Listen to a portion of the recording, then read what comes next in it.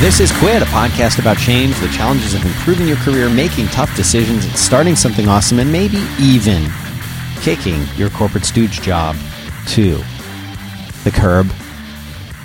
Hi, Hattie Cook. How are you? Hi, Dan. How are you? I'm fine. I'm Dan Benjamin. This is episode 119 of Quit. We've done a lot of these. I know we have. And here we are doing one more. One more. But that's all right. We like it. We like doing these because we like talking to people. We like getting feedback. And you know what? If you have questions or comments or thoughts or problems you'd like our help solving, my help, my wisdom, and my not really wisdom, but enthusiasm, then you can go to 5by5.tv/contact. You'll see the list of shows that we do there. You'll find Quit in the list. Click that. It'll put a special subject line. It'll send the email to me. I'll read the email, and then I'll help you. And so will Hattie. And we love that. That's great. So thanks for doing that. Thanks to everyone who's been sending those in. Keep them coming, because we need to do a big listener feedback episode. So, yeah, before the end of the year. Yeah, so send those in like now. Like start sending them in. If you can hear the sound of my voice, you may never get you know what? You may never get another chance. We may do one more episode of Quit and never do another one. This is think of it like that. This is your last chance. This is your last chance to do it. So send those things in immediately. I'm not kidding. He's not kidding. He's not playing around. Can't you hear it in his voice? I'm not. Are you sending me the reads, Hattie? Yeah, of course. Okay, thank you. Of course. All right. I have a bunch of articles here, a bunch of stuff I want to talk about, a bunch of things that I want to tell the listeners about. But I'm not sure where to start. Okay, I'll start with this one because it's a quick win. This is an article that says, stop looking for a perfect resume or a perfect employee. Focus on the value a person can bring. This is a quote by Bridget Hyacinth. And this is an article that is on LinkedIn.com. They have some good stuff over there. You know, sometimes LinkedIn gets a bad rap, but I think they share really good business articles. They really have great business articles on there these days. And I'll jump in. I'll read a little bit of this article. It's interesting. It says, the interview, this is written by Oleg Vishnopolsky. The interview is not going well. The candidate did not answer simple questions. Then he said, I'm sorry. I understand you will hire someone else. You need the best candidate. I really need this job. I don't know what I'll tell my wife. I've been looking for a long time. I applied to no less than 1,000 jobs. This was my first interview in the last 6 months. I said, you are the best candidate. Your resume and past track record are spectacular. You passed the technical interview with flying colors. My team would be really thrilled if you join us. And as far as I'm concerned, you just passed the personal interview with flying colors too. Honesty, tenacity, and modesty. The best qualities in any team, but particular for a QA manager. And he says he was the best QA manager I ever had. The best diamonds are found in their rough. To see the resume, we need to use our eyes. To see the real person, we need to use our hearts.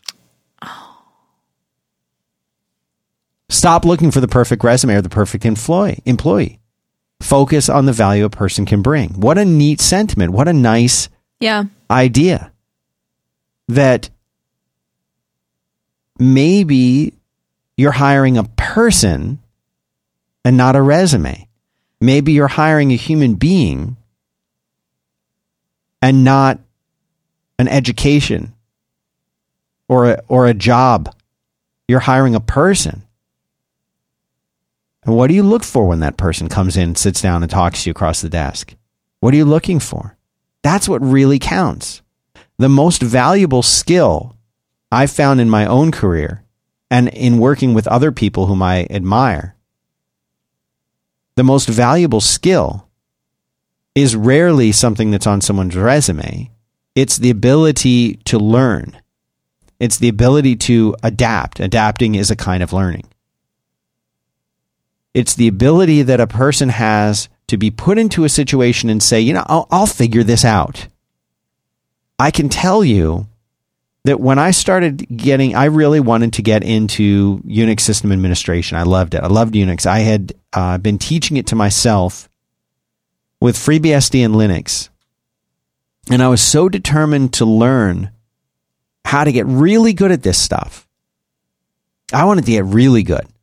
I had used SunOS, which later was called Solaris, but I had really cut my teeth on like SunOS 4.1.3, 4.1.2 on these old Spark stations. And I'd learned them in college just on my own. And then I wanted to keep doing this. I loved it. I wanted to get into Unix system administration. Linux was not a thing yet. I spoke at Linux Expo in 2000, but we'll get to that in a second. These things were very much fringe. Like the idea of running Unix on a PC, on PC hardware was like, wow, that's weird. Like, why would you do that? And there were very few Unixes or Unix-like systems that could run on that. So you know what I did? I went and I bought used an old 386 PC. And I brought it to work and I put it under my desk. And I installed FreeBSD, and later I experimented with Slackware Linux. And I installed these things on it, and I put it on the network, and then I could connect to it. And so every spare minute that I had, I would spend time just learning, reading the manual pages. Because back then, the resources that we had online weren't that good. You had to go to the Barnes & Noble and buy a book. But that's what I would do. And so any chance that I got, whether it was at lunchtime, before work, after work, I sat there reading these books, typing in commands. Okay. What is UFS dump? You know, just learning stuff. Just seeing what would happen. Teaching it and doing it in a place that was safe. That if I completely screwed up this machine that was under my desk, like no big deal. I'll just reinstall the operating system again and I'd learn something else by doing that. Putting in that kind of a time. So that then when I applied for a job that would finally make use of my new but quite strong system administration skills, what could I put on the resume about it? Nothing. I'd be lying if I put down that I was Unix sysadmin for company XYZ, because I wasn't. And I was self-taught. There was no course back then to take, but I certainly hadn't taken a course. But I was better than almost anybody else that I knew, except for maybe one other person. I knew more about Linux, BSD Unix, SunOS, Solaris. I knew more than anybody else that I knew at the time. So I was very confident that I could do whatever was required of me in some kind of network and system administration job. And so the people who hired me next, you know, I told them that. I said, I have this much experience doing it. I'm very good at it. And I'm very confident in my ability, although it hasn't been part of my regular job. And they were willing to take a chance on me because I think they identified that I had that ability and interest in learning. Well, and you probably weren't lying to them. You were being straight about what, you know, about your abilities. You weren't over embellishing or anything. You said, I can do this. Right. And isn't that better than to say, oh, I've been a system administrator for 2 years, even though for a year or so I'd been spending every single day doing it. I wasn't doing it as part of my job. So I had to explain that. But that ability to learn, that is your best skill. When you go into that interview and they say, what do you think is your best skill? You say, my ability to learn, my ability to adapt. Because if you have that and you're good at adapting, if you're good at getting into a situation and saying to yourself, you know what, I don't know what they're going to expect of me, but I'm going to figure it out no matter what. Like, I can handle this. This is my skill set coming into this job. But guess what? This job involves something else. You don't want to be one of those people who's like, that's not my job. That's not, no, hold on. I'm a system analyst too. This is what I do at this job. Right. I don't do your job. I don't do this other. That's something that's another group. That's another department. I want to be able to do a little bit of everyone's job. And if not, you go into it and you say, you know, the toughest thing for me when I was starting my career was to admit that I didn't know things. Yeah. And a big part of that was ridicule, or suspicion of ridicule, I should say. But not suspicion. The fact that I thought that I might get ridiculed. Right. Potential? Potential. Thank you, Hattie. Pretty good for a Friday afternoon. And I would be very hesitant to say, well, I don't know it. And I knew that there were big gaps in what I knew because I was, for the most part, when it came to computers, which is the field I was in, I was mostly self-taught. And I had followed my interests. I had followed the things that I thought were interesting or cool or fun. And I learned a lot about those and I was quite good at those. But then the things that weren't that interesting, I knew almost nothing about. So for example, I was a system administrator. I was a network administrator. But I really didn't know very much about, let's say, routing, building routing tables, configuring Cisco routers. That was not interesting to me. I just didn't enjoy it. I didn't like it. So I never bothered to learn it. And these days you wouldn't really need to know much about it. But back then that was one of the tent poles almost of being a good network engineer, was like at least knowing a decent amount about that. But because it wasn't interesting to me, I had never bothered to learn it because again, I was self-taught. You got to pick and choose. Right. I was driving my own learning. And so I remember being in a few different situations where, people that I was working with, and we always do work in this one big kind of room. It was almost like what do they call those, Hattie, where it's like, is it mixed use offices where they're kind of like in a warehouse district and, and like it's a warehouse, but you go in and it's set up like an office. It was like a big room. And I remember there were guys in there who'd been doing Unix system administration and stuff and software development for years and years and years and years. And I realized very quickly that these people, for me, these were the most knowledgeable people that I knew. Now, these were the folks that knew everything that I wanted to learn. And if they'd say something, and at first they'd say, "Oh, you know about such and such," and I'd be like, "Yeah, of course I know about that. Gosh, what do you think? Like, of course I know about that." And then I'd like frantically go and get a book on it after work and read it, and then the next day, yeah, I would know it, or I'd know enough to talk about it. But I started to realize that wasn't a very effective way to do things. It was better to say, Elliot, I've actually never done that before. Can you show me what I need to know, or can you explain it? And here's the thing, especially in the computer space, nothing makes a computer nerd salivate like being asked to explain something that they think is complicated and that important. They know how to do. Right. People love showing people something that they do well. Everyone loves that. Isn't that the truth? So I was going to ask, are you in the camp of people that would say fake it till you make it, or more so just be honest about what you don't know? If you had asked me in the first year of my career, I would have said fake it till you make it all the way for sure. But after I learned this lesson, totally not. I think it's absolutely critical that you share what you know and what you don't know. The things that I knew very well, and I was very confident in it.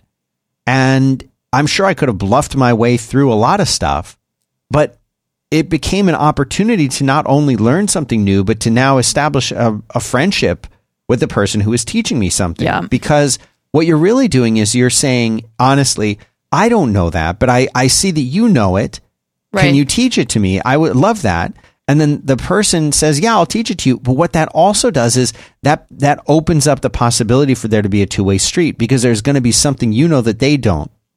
And eventually they're going to say, well, Dan didn't understand this and he didn't understand the other thing because he never had any experience. I don't understand how to do this thing that he does. Now I want to go to him as the expert and be taught it. Now, of course, there's the opportunity that the person is going to be like, how did you get your job if you don't know how to do that? But you know what? It's too late. You already have the job, right, and they're not going to fire you because you don't know it. So just take that opportunity to build the other person up. Make them feel, well, you've got so much more experience than me, and who better to learn it from? I'd love to learn it from you. You know more about that than anybody I've ever met. Wow, that's a nice compliment, especially when it's true. So that's a little takeaway. They call that a takeaway, Hattie. Oh, a little takeaway. And we've been talking about learning. It's a perfect segue into our next sponsor. It's LinkedIn Learning. You don't have to go to the bookstore anymore. Who wants to go to the bookstore? What bookstore? That's the better question. What bookstore? You mean Amazon? That's the only bookstore around. But there's a better way to learn. Way better. There's a way better way to learn. I don't know about you, Hattie, but the way that I learn best is by learning from an expert, learning from somebody who can show me how to do something and say, this is the way I do it because I'm a pro and I've been doing this forever. Here's how I do it. I like the visual aspect of it. Yeah. Watching someone do something is the best way for me to learn. And you get to hear their voice. You get to see what they're doing. That is what LinkedIn Learning is all about. They acquired lynda.com. Love Linda. So all of the content in Lynda has morphed now into LinkedIn Learning. And it's great. LinkedIn Learning, it's for problem solvers, achievers, for people who want to make things happen. Maybe you run your own business. Maybe you're doing freelance. Maybe you just have a side hustle. Everything you need to learn is over there at LinkedIn. You can use it. I have used it to learn extensively Final Cut Pro, but I also used it to learn QuickBooks. And tons of really, really great tips. Stuff like Google Analytics are in there. You can learn all the Adobe software in there. You can learn Office. You learn how to make good AdWords campaigns, content marketing, SEO. I mean, you name it, they've got a course on it. It's all there. And it's not just computer courses either. Like they have courses that'll help you with aspects of all of your business, finance, accounting, you name it. They've got a really good course for it. And the courses cover all experience levels, a wide range of technical skills, creative techniques, business strategies. It's all there. You can download the project files. You can take quizzes to make sure you're actually learning what you're supposed to be learning, and you learn at your own pace using the method you prefer. There's even transcripts for every video so you can watch, listen, even just read along. And you get access to all the courses that you want, all for one monthly price. It's available worldwide. You get a free 30-day trial by visiting linkedin.com/quit, linkedin.com/quit, all lowercase. You'll get your 30-day free trial and you support this program. So we appreciate it. Thanks very much to LinkedIn for making this program possible. You got that? Love it. Were you just watching a course just now? Yeah. How'd you know? You were so focused. I know. I have a big topic. I'm trying to make sure I get all these little ones done. Okay, here's something. This is an article by Glenn Leibowitz, who is the McKinsey head of communications. And I thought this was pretty interesting because all of us, I think these days, we're very excited about what the next show is that's going to be coming out on Netflix. Oh, yeah. What's the next Netflix show? But instead of that, what if you read a little bit? What if you read a little bit? That's weird, right? I mean, the idea of not watching TV and picking up a book and reading something. Better for your eyes. Probably is better for your eyes. But in this article, Glenn writes, he's talking about Henry David Thoreau. And he has a quote from that. He says, in his essay, Reading, Thoreau expounds on why he believes books are so valuable and why reading is such a vital and rewarding activity. For him, the written word is the greatest art form there is, even greater than painting or sculpture. Wow. And here's what Thoreau wrote. No wonder that Alexander carried the Iliad with him on his expeditions in a precious casket. A written word is the choicest of relics. It is something at once more intimate with us and more universal than any other work of art. It is the work of art nearest to life itself. It may be translated into every language and not only be read, but actually breathed from all human lips, not be represented on canvas or in marble only, but be carved out of the breath of life itself. The symbol of an ancient man's thought becomes a modern man's speech. Pretty cool. Yeah. And think about it. At nighttime, TV shows, they have the potential to amp you up and wake you up. But we talked in our last episode about the glasses. Yes. That we wear to block the blue habits, light, good sleep habits. And one of them was reading. And they talk about how reading not on your computer. Right. How it can reduce your stress. By 68%? That's what it said, yeah. That's crazy. And so there is another quote here I wanted to read. Harold Bloom, who's a professor of literature at Yale, author of more than 20 books and recipient of the MacArthur Genius Award. He wrote in a book called How to Read and Why, which is described here as a book-length meditation on reading. which includes his recommended reading list, he starts with 2 reasons why we should read. I'll skip to the second one because I like it. Reading well is one of the greatest pleasures that solitude can afford you because it is, at least in my experience, the most healing of pleasures. It returns you to otherness, whether in yourself or in friends, or in those who may become friends. Imaginative literature is otherness, and as such alleviates loneliness. We read not only because we cannot know enough people, but because friendship is so vulnerable, so likely to diminish or disappear, overcome by space, time, imperfect sympathies, and all the sorrows of familial and passionate life. But isn't that ironic that you can conquer loneliness? Right. By going by and reading hanging out by with yourself. your friends in No, the by book. being by yourself with no book. No, I'm saying by hanging with your friends in the book. Oh, in the book. So I like that. Anyway, go read. Do you have any reading, any book recommendations, Dan? Well, you know what I read these days are books I read to my son at his bedtime. Even though he's good enough to read them now. Like he reads books like this on his own. I still read to him at night. He's 10, but he loves it. I enjoy it too. I get into the stories. We're really into these Mark Riordan books now. Oh, y'all are still on those. Okay, cool. Well, he's written like 1,000. I was going to say. Because you went through Harry Potter. Rick. I call him Rick Riordan. Yeah, so there's all these books. There's Magnus Chase and the Gods of Asgard. There's the Trials of Apollo. There's the Kane Chronicles, the Heroes of Olympus. They're great books. All of them are great. I'm reading one right now called Let's Pretend This Never Happened, and it's a hilarious, hilarious book by, oh no, what's her name? Oh my gosh. Jenny... I want to say Jenny Wald. Jenny from the Block. Yeah. Well, while you look that up, the book I'll put in the show notes is Percy Jackson and the Olympians 5-book paperback box set. It's $25. Nice. For 5 books. And they're great. Great, fun Jenny Lawson books. And we started reading these after we finished the Harry Potter books because a lot of people recommended these to me, and I'll recommend them to you. Great books.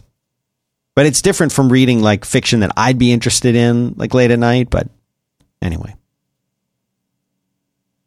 it's in the show notes. Show notes can be found at 5by5.tv/quit/119. I got one more thing to talk about, and then we can talk about my big topic. Let's do it. I've been talking about this topic for the last 3 shows. Okay, this is an article by Ryan Carson. Ryan Carson is the founder and CEO of Treehouse. I've met Ryan a number of times back when they used to do those Future of Web Apps conferences. Yes. Very nice guy. And he's talking about one of the challenges that he faced running Treehouse. Treehouse is a company that's like teaches you things. I guess kind of in a LinkedIn Learning sort of a way. So maybe they're a competitor to that. But the point is, he says, the title of this article is, "Damn, it takes forever. One stupidly small step at a time." And it shows his sort of bullet journal. And he says, "This year has been very different for me. I hit a wall at Treehouse in 2016 and realized that just because we have a mission that makes the world better doesn't mean we would succeed. Just because I was doing something good doesn't mean it was destined to succeed. A flip switched inside me. I, as the CEO, needed to get right down in the dirt and start getting Treehouse on people's radar. I needed to sell our product. I needed to start getting a ton of no so I could get a yes. I suddenly realized that this theoretical massive awareness of our school wasn't going to happen quickly. It would be a slow, grinding marathon. One email, one tweet, one conversation, one click, one smile, one extra burst of activity, one flight, one meeting at a time. I was going to need to do thousands of small tasks, not one large strategic task. I needed to stop having deep thoughts and just start doing." So this is what he did. Let's listen. Let's hear. He says, "I started in December of 2016, getting up at 4:30 a.m. and just working my ass off. One rule, put family first. Everything else would serve this daily commitment to small, consistent, disciplined actions. Today I had a sales meeting that felt like the culmination of all my sweat, toil, and pain this year. I didn't even close the deal yet. I just sold the next meeting. I know one of those meetings will convert, though, I'm just going to keep going until it happens. One small note, doing these daily grinding tasks has not gotten any easier. I still don't want to do them. But I love that. And I love that he talks about the daily grind of doing a thing that you know you're going to do the next day, and you know you're going to do the next day, but you have to get the no's to get the yes. Right. And I love the line he says, I didn't even close the deal yet. I just sold the next meeting. Right.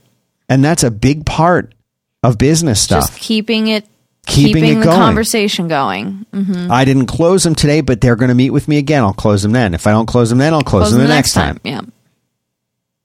I can't tell you, and I know you've been on a handful of these with me, Hattie, where we've had meetings or phone calls or things like that, where we would not even talk business at all.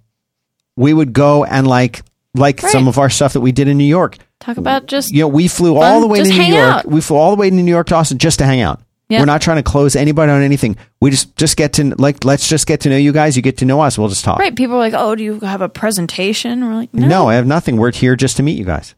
And they were, every single time we said that, they were like surprised. So confused. They were ready to be like pressure sailed by us.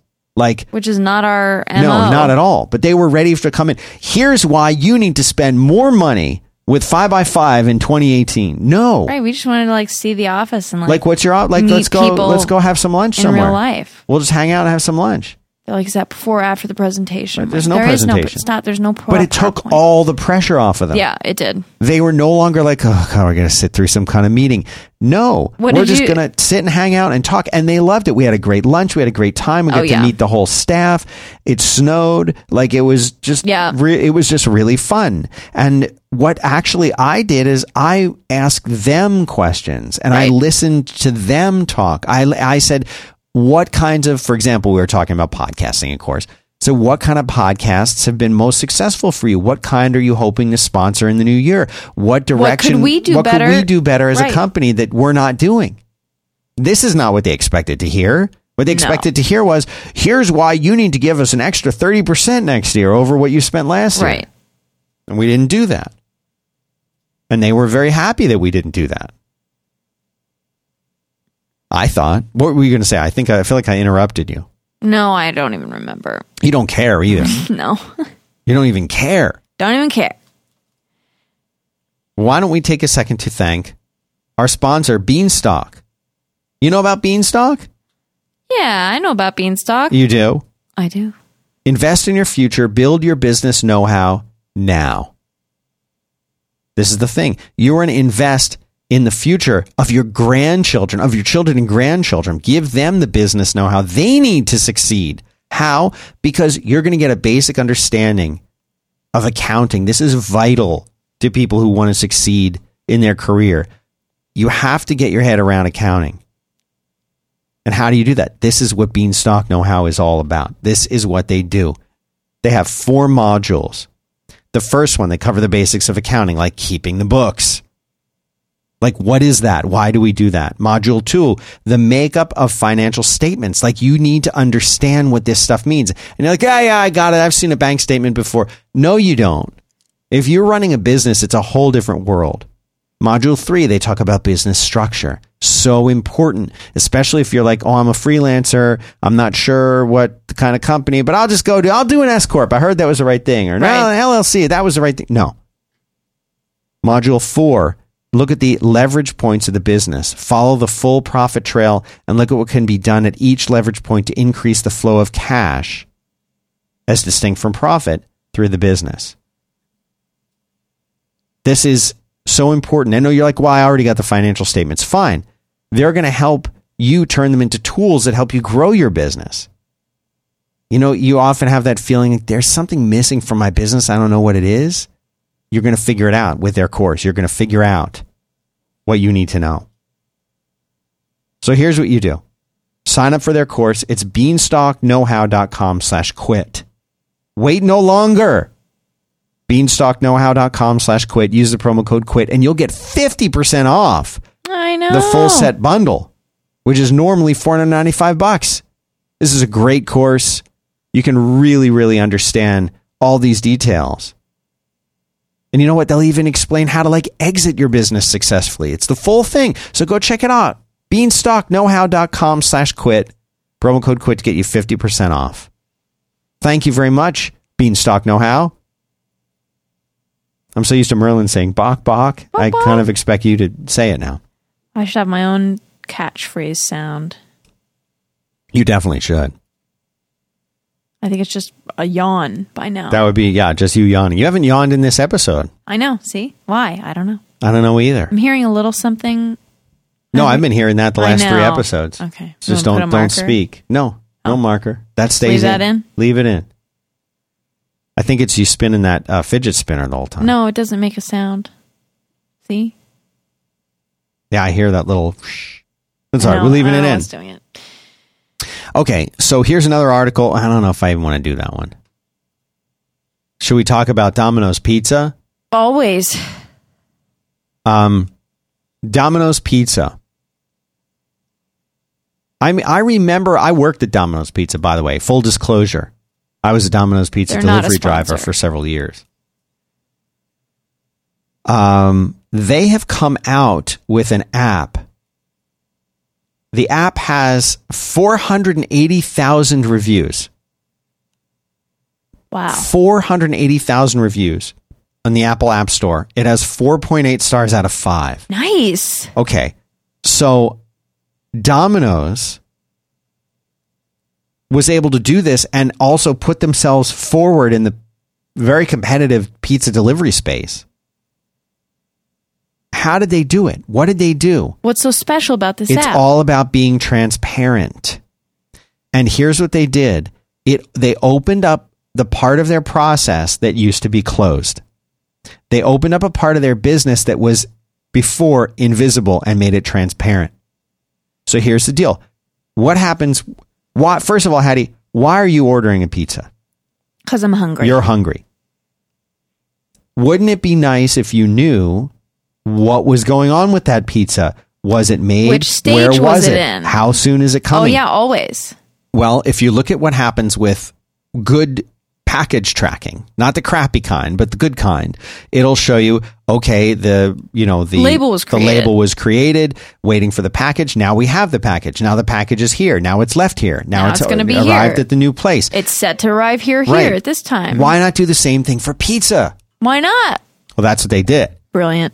That's what they did. And in this article, it says before you'd wait at home hungry, wondering when food might arrive. Now you might at least have some satisfaction knowing it's being made or it's on the way. It's transparent. We know what's going on. This establishes trust. And we tell others how great it is.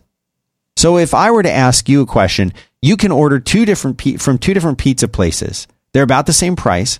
But one of them is going to show you every step of the way where your pizza is and how close it is to Yeah, getting why to not you. do that one? That's awesome. Or the one that doesn't. Well, of course you're going to do the one that does. Of course you would. Well, also, I think nowadays people are so used to getting updates about everything, packages, statuses of things, Right. All via email and things like that. So, yeah, I think this is brilliant for them to do this. Domino's also launched a baby registry so that friends and family of the new parents can get them something that they need, which is what? Convenient food. You don't want to cook when you have the brand new No, baby. nobody You're has trying time. to keep the baby alive. They launched a wedding registry that went very well. Most companies are trying to automate stuff and send out blast emails and things like that. And emails work. Domino's, they're trying to connect with customers with the important aspects of what's going on in the customer's life. The wedding, the baby. They're becoming almost in a way, a lifestyle company. Yeah. That's fascinating Yeah. to me.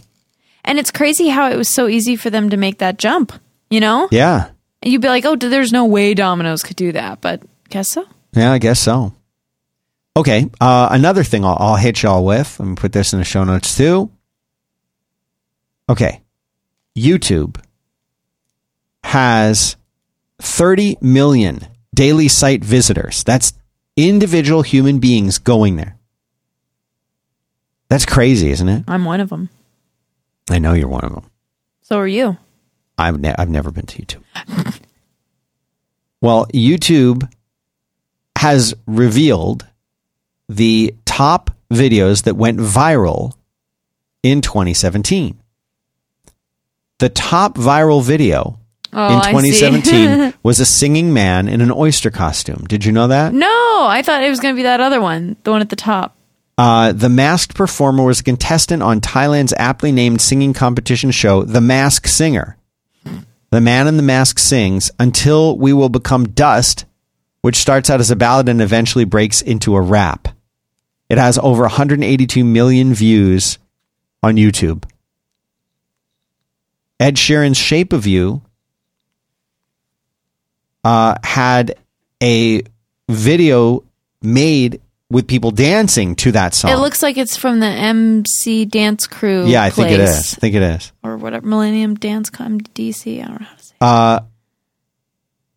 Then there's another video that went viral was of a guy doing like ping pong trick shots. They have a video from America's Got Talent.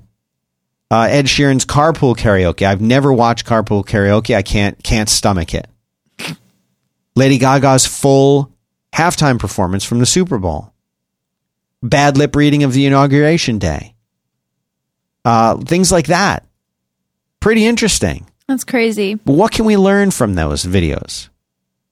What can we understand? Seems like people like to be entertained. People who are trying, who are trying to market their own stuff. Like, what can you do? Well, there's an article in here that I found where they're talking about that. Oh, you were thinking it was going to be I love that's that one. That's in the top 10 too. There's the video of the guy who was on the BBC News and his kids wander in, and the wife runs in and drags them both drags out. them away. He wasn't happy. Like, he didn't think it was funny at all until later. But what is it? What is it that these things have in common? What can we learn as people who were, maybe wanting to market something? How do we make a video that people are going to really want to see? And here's what it comes down to in this article that I have on Inc. magazine by John White. Sums it up very nicely. All of the videos in the top 10 stir up people's emotions and create conversations that move people to share. When they see something, they're inspired to then turn around and show someone else, tell someone else, share it with everyone that they know.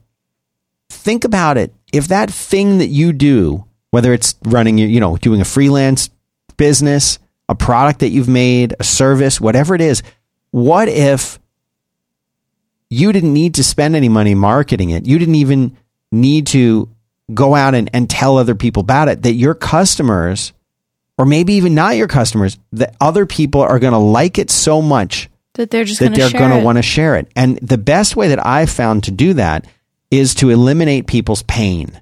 Yeah. Fireside, again, this is the thing I made, so I'm always thinking about it. But I built it to eliminate the pain that people feel after they've recorded their podcast and they want to publish it. Every single other publishing system out there, I'm sorry, they suck. They all suck. You think yours is good? Try Fireside, then you'll see yours sucks. You're just used to it. But it sucks. Sorry. Fireside does not suck. It's actually good. It's easy to use. It maybe is even fun to use. And I see people talking about it all the time. They're talking about it all the time. I'm not asking them to, and there's not even we're working on it, but there's not even an affiliate program yet.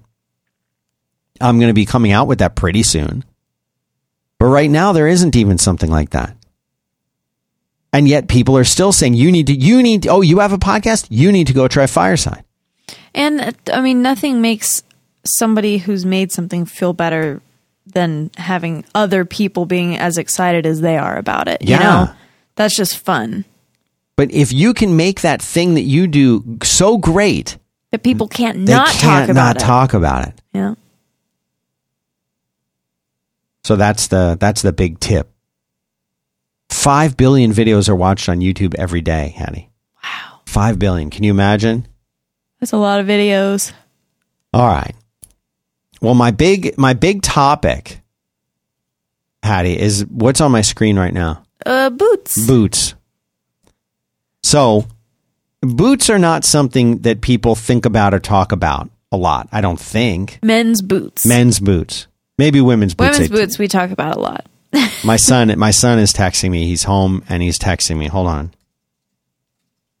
I have to reply to him. Otherwise he'll go away and then he'll be like, Dad, I texted you. You didn't answer. And then your heart will break and shatter. Yeah, I don't want to do that.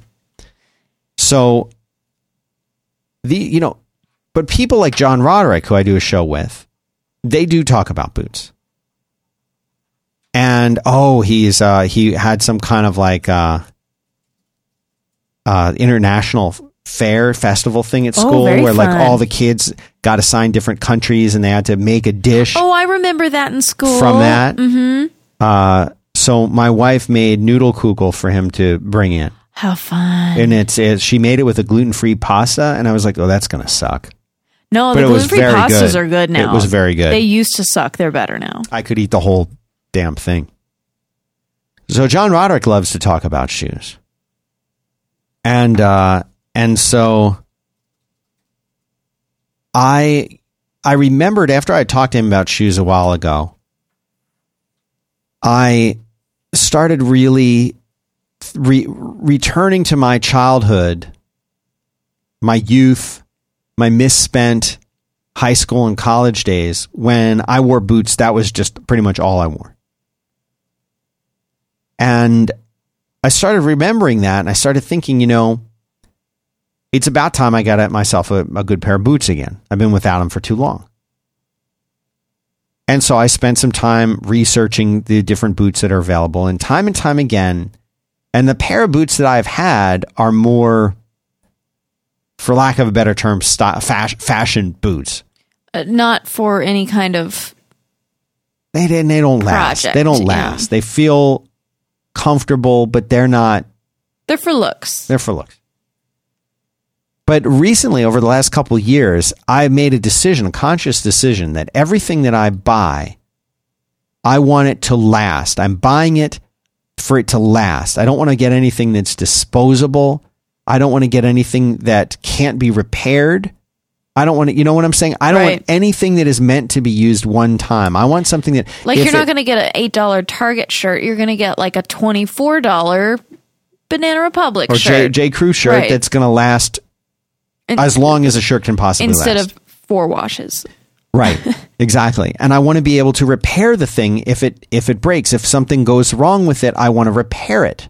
And, not that long ago, certainly in my childhood, we bought things knowing that they were repairable. It was never a consideration. Well, can you repair it or do you have to get rid of it and replace it? We're in that disposable culture right now where everything is meant to be thrown out, used a little bit, thrown away. Oh, it broke, buy a new one. And that leads to everything being cheap and not having good quality. And that sucks. And leads to lots of trash, waste. I want everything that I have, if possible or where possible, to be replaceable. I want it to be not replaceable. I want it to be repairable, not replaceable. And so, for example, as you know, Hattie, I'm a huge fan of watches. Always. And I've worn a watch on my wrist since I was probably about 6-7 years old, almost without exception. And the watches that I have nowadays, they're all automatic watches. They can all be serviced and repaired. And I fully intend to leave these watches to my kids, probably my son. I don't think my daughter would want them, but you never know. But I'll be leaving it to my kids, and these watches will still work. I have my grandfather's Omega Seamaster 600 that has been running since the mid to late 50s. That's how long that watch has been running, and it still runs. I had it serviced, and it runs perfectly. It keeps excellent time. And the watches that I have now, including that one, will still be running when I'm no longer around, and my son or maybe my daughter has them. If they want to wear them, they'll be there, they'll be working. And I love that idea. Not only am I having something now that's useful to me, that brings me a great deal of joy, but I now have something that I'll be able to pass down to my kids if they want it. It'll bring them joy and it'll still work. So when it came time to buy Things that last. So when it came time to buy a new pair of boots, I didn't want to buy another pair of fashion boots that I'll wear for a year. I wanted to buy something that I'll be able to have, maybe not for the rest of my life, but for years, 5 years, 10 years. Sure. And you say, shoes last for 5 years? No way. Oh yeah, there's lots of shoes out there that are still made. So what did I go with? Well, I went with the Red Wing. Because Red Wing makes amazing shoes. They always have. They've been around for 110 years making shoes. They know what they're doing. And they have the most amazing repair service anywhere. All of their shoes are designed to be repaired. They're not Like just every designed, inch of them. Every inch. They're not designed to be comfortable. Yes, they are designed to be comfortable. That's not, they're not just designed to look good. They look cool, but they're designed to last, and they're designed to be repaired when they're worn down. The way that they're built so that they can be resold in a straightforward way. That feels very old-fashioned to me. Yeah. And there are not a lot of places or companies or things around that are designed with this in mind. And they even offer a service so that you can go and you can get your boots serviced. And that's a fascinating thing, that they have these services that you can go and you send your shoes away and they come back basically rebuilt, brand new. They got a whole section on their website about it. They say it takes more than 230 steps to handcraft a pair of Red Wing boots. And you can send them in for being repaired. It says one of these steps of keeping your shoes in good condition is resoling and repairing your Red Wings before the damage becomes irreversible. They have their very own repair shop at their Red Wing, Minnesota manufacturing facility. And these boots are not cheap. They cost hundreds of dollars, $200, $300. And you're like, whoa, that is a lot. But I will not need to buy another pair of boots again unless I want to. That's not $200 or $300 over the span of a year. That's $200 or $300 over the span of 5 to 10 years, or 20 years. Right, exactly. I know people who have had these boots for well over 20 years. I don't think a lot of people remember to factor in length of use with price. You know what I mean? Right. Because everything is so disposable, like you said. It's like $400 for this one thing, but I'm only going to have this for a few months or a year, or use it one time or whatever. Yeah, I am making an investment. I'm making an investment and in the item. I'm 45 years old. I know what I like. I'm not going through style changes every 3 months like I did when I was 19. I know the things that I like. I know what my style is. And I know that I keep things in good condition when I keep them. You take care of I take care of things. Yeah. And so you can send these boots in when they need it, maybe in 5 years from now, maybe it's 10 years from now. And for $100, maybe a little over $100, $125, they'll resole them, put on new heels, repair hooks and eyelets, repair minor stitching, replace welting if needed, replace the cork layer under the insole, replace laces, recondition the uppers, and they even send you back home with a container of leather conditioner. So nice. So you don't need all of that. You don't have to pay for all of that. You can do a la carte stuff. But imagine that for $125 every 5 or 10 years, you basically get a whole new pair of shoes, because leather only improves with age. Oh, yeah. And once those boots are really comfortable and broken in, you don't want to trade them out.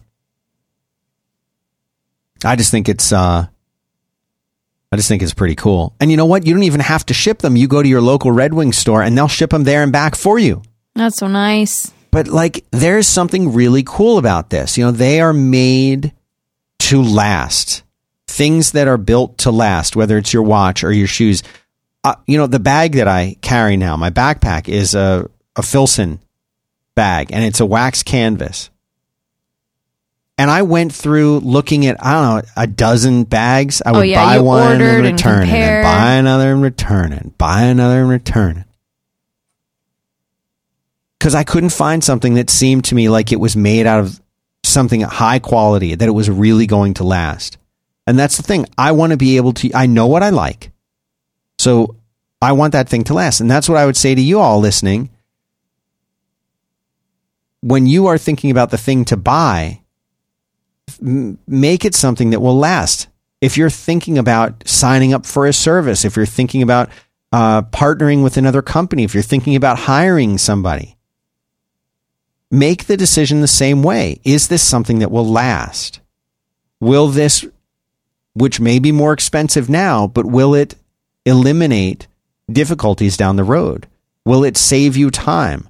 Will it wind up saving you money? It's the whole thing of leasing versus buying a car. You know, I've bought many cars, I've leased many cars. But I recommend buying a car. And if you're willing to, buy a car that's slightly used. Buy a car that's 1 or 2 years old. That way, that huge hit that a car takes in devaluation when you drive it off the lot has already been absorbed by somebody else, and you benefit from that. And now you have a car that's almost new and like new and maybe even warranted from the dealership where you got it. But you're saving a huge amount of money by doing it. Then there is no shame in that. You're being smart. I'm not saying I want to buy used boots, but I know someone that does buy used boots and wears them because they last forever. And there's nothing wrong with them. And see, that's the difference in philosophy that we have today than we used to have. People are like, well, that's old. Well, no, it's not old. It's just not brand new. And there's nothing wrong with that. And also, something not being brand new doesn't mean that it doesn't work. I think a lot of people like new things. They love opening stuff up. Anyway, that was my big thought, is when you're out there, and what can you do? Turn this back around to yourself. What can you do to create something that not only makes people want to share it, like we were talking about before, but that they feel they're going to be investing in? It's something that's going to last. You know, I've had people in the Fireside chat say, Dan, it would really be great if you could add this one feature. And I'll say, you know what? I can add that for you. I'll roll it out tomorrow. And then the next day I roll it out and they're like, oh my God, this is going to help me so much. And the reason I'm willing to do that is because I value the customer's opinions. I value what they say and how they think things should work. But I also know that it's a two-way street. If they say, you know what, I wanted a feature, and like Dan made the feature and rolled it out for me, what chances do you think there are now that they're going to switch to another provider for podcast hosting? They're invested in you, so you invest in them. That's right. And they know that it's not BS. They wanted a feature, we rolled out a feature. And they're happy. Do you think they're going to get that with company XYZ? Definitely not. They don't care. Oh, yeah, sorry, that's not something we're going to do. Well, I'll do it because it's going to make Fireside better and it's going to make their experience better. And guess what? Now they've got a story to tell. Now they can say, you know what? Another reason I like Fireside is they're very responsive. I told them about a problem I had and they fixed it for me the next day. That's pretty powerful. That's a story that they're going to tell when someone says, where should I host my show? You should host it here. Why? Well, because it's awesome. Oh, yeah, everything's awesome. Well, here's another reason. And that goes back around to getting people to genuinely talk about something, you know, that they love and enjoy. You know what else I love and enjoy? What? Squarespace. Me too. Beautiful templates created by world-class designers. Powerful e-commerce functionality lets you sell anything online. The ability to customize the look and feel, the settings, the products, everything with just a few clicks. A website that's optimized for mobile right out of the box. And you can even buy domains and choose from over 200 domain name extensions. Wow. Built-in analytics, built-in search engine optimization, nothing to patch or upgrade, 24/7 award-winning customer support. You want to make a website? Do it with Squarespace. Do it yourself. Make it yourself. Squarespace is the tool to use. So go check out squarespace.com for a free trial. And when you're ready to launch your new site, whether you're selling stuff or you just want to put up a page about your kid or your wedding or your new app that you built or your blog. Or your cat. Well, go to squarespace.com and use the offer code QUIT to save 10% off your first purchase of a website or a domain. That's right. Squarespace.com. Offer code is QUIT. Save 10% off your first purchase. Thanks very much to Squarespace for making this show possible. Boom. Well, we do need your thoughts. We do need your feedback. We want to do a big listener show. Yeah. So the sooner you send those in, the sooner we can do it. Go to 5by5.tv/contact. Click the link for quit, and we'll get a special email subject line that'll let me see it right away. We'll put it down. We'll print it out. We'll do a show with your thoughts, your comments, your feedback. So do that. If you've ever wanted to write, you know what? We may only do the one more show. That might be it. Yeah, we might be calling it so this quits might be in your 2017. Yeah, this might be your last chance to ever have your letter read on Quit and have us try and help you out. So now is the time to do it. I'm at Dan Benjamin on Twitter and Instagram and everywhere else. Hattie is Hattie Bird, Haddie Bird, pretty much everywhere. And we appreciate you listening. We look forward to talking to you again real soon. Have a good one.